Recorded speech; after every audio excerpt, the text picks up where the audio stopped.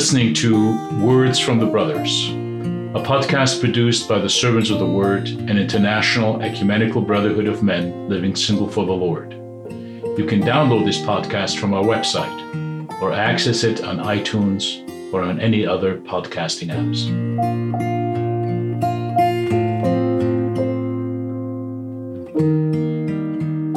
Imagine you were a priest of Israel, and all you want to do is to serve in the temple of the Lord, delighting in the worship of God. But you can't do it because you're in exile and you are in Babylon. Instead, God chooses you to minister to your fellow exiles and to speak the word of God, even perform symbolic acts so that the people would know that what's happening to them is already a judgment on them because of their sin. To make it worse, nobody listens to you. So the Lord continues to urge you to warn the people regarding their stubbornness. And one major consequence of their unrepentance would be the imminent destruction of the temple. Well, that's Ezekiel for you. And in our passage today, we see that happening a little bit.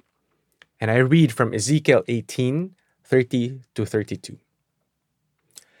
Therefore I will judge you, O house of Israel, everyone according to his ways, declares the Lord God.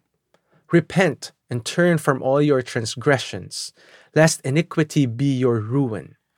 Cast away from you all the transgressions that you have committed, and make yourselves a new heart and a new spirit. Why will you die, O house of Israel?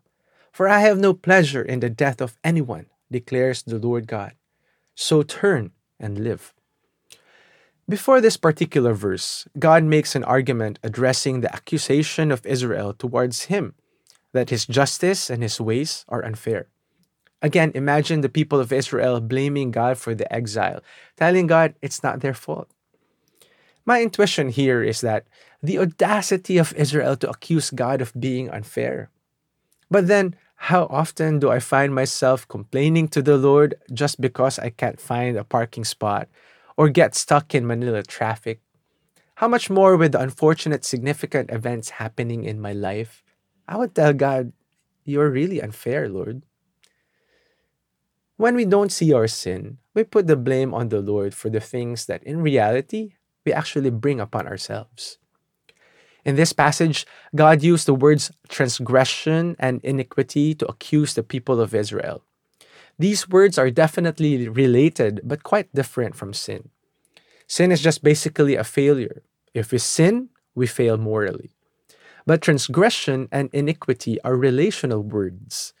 Transgression is often used for breaking trust, and iniquity is more of being crooked or straying away from the one you are following. And the Lord saying through Ezekiel, if you don't turn away from your transgressions and your iniquity, you will be destroyed.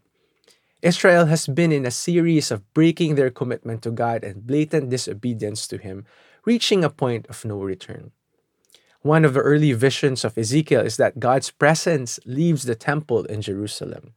This is quite telling. The consequence of transgression and iniquity, first and foremost, is being separated from God. That eventually brings them ruin. Without God, we bring a death upon ourselves. I'd like us to notice that God tells the people to make themselves a new heart and a new spirit. They have been so corrupt and crooked that their capacity to make good life's decisions and their energy to lead a good life are seemingly hopeless already. They really have to change. Well, to no surprise, reading Ezekiel further, the people did not change, and so the temple of Jerusalem was destroyed, and more devastation plagued Israel thereafter. But that's not the end of the story. Surprise, surprise. Or maybe not. God knows that His people can't change on their own. So in Ezekiel 36, we will see that God will promise that He Himself will give Israel a new heart and a new spirit. But that's a meditation for another day. For now, imagine that God is telling you you need to change and you will be in deep trouble if you don't. But you know for yourself that no matter how hard you try, you can't. What if God tells you, don't worry, I will be the one to change you? Will you allow Him? Words from the Brothers was produced by the Servants of the Word, a brotherhood of celibate men that is part of the Sword of the Spirit, an international ecumenical network of covenant communities. For similar and other content, please visit us on www.servantsofthewords.org. If you liked what you listened to, please leave us a review on iTunes or other podcasting apps.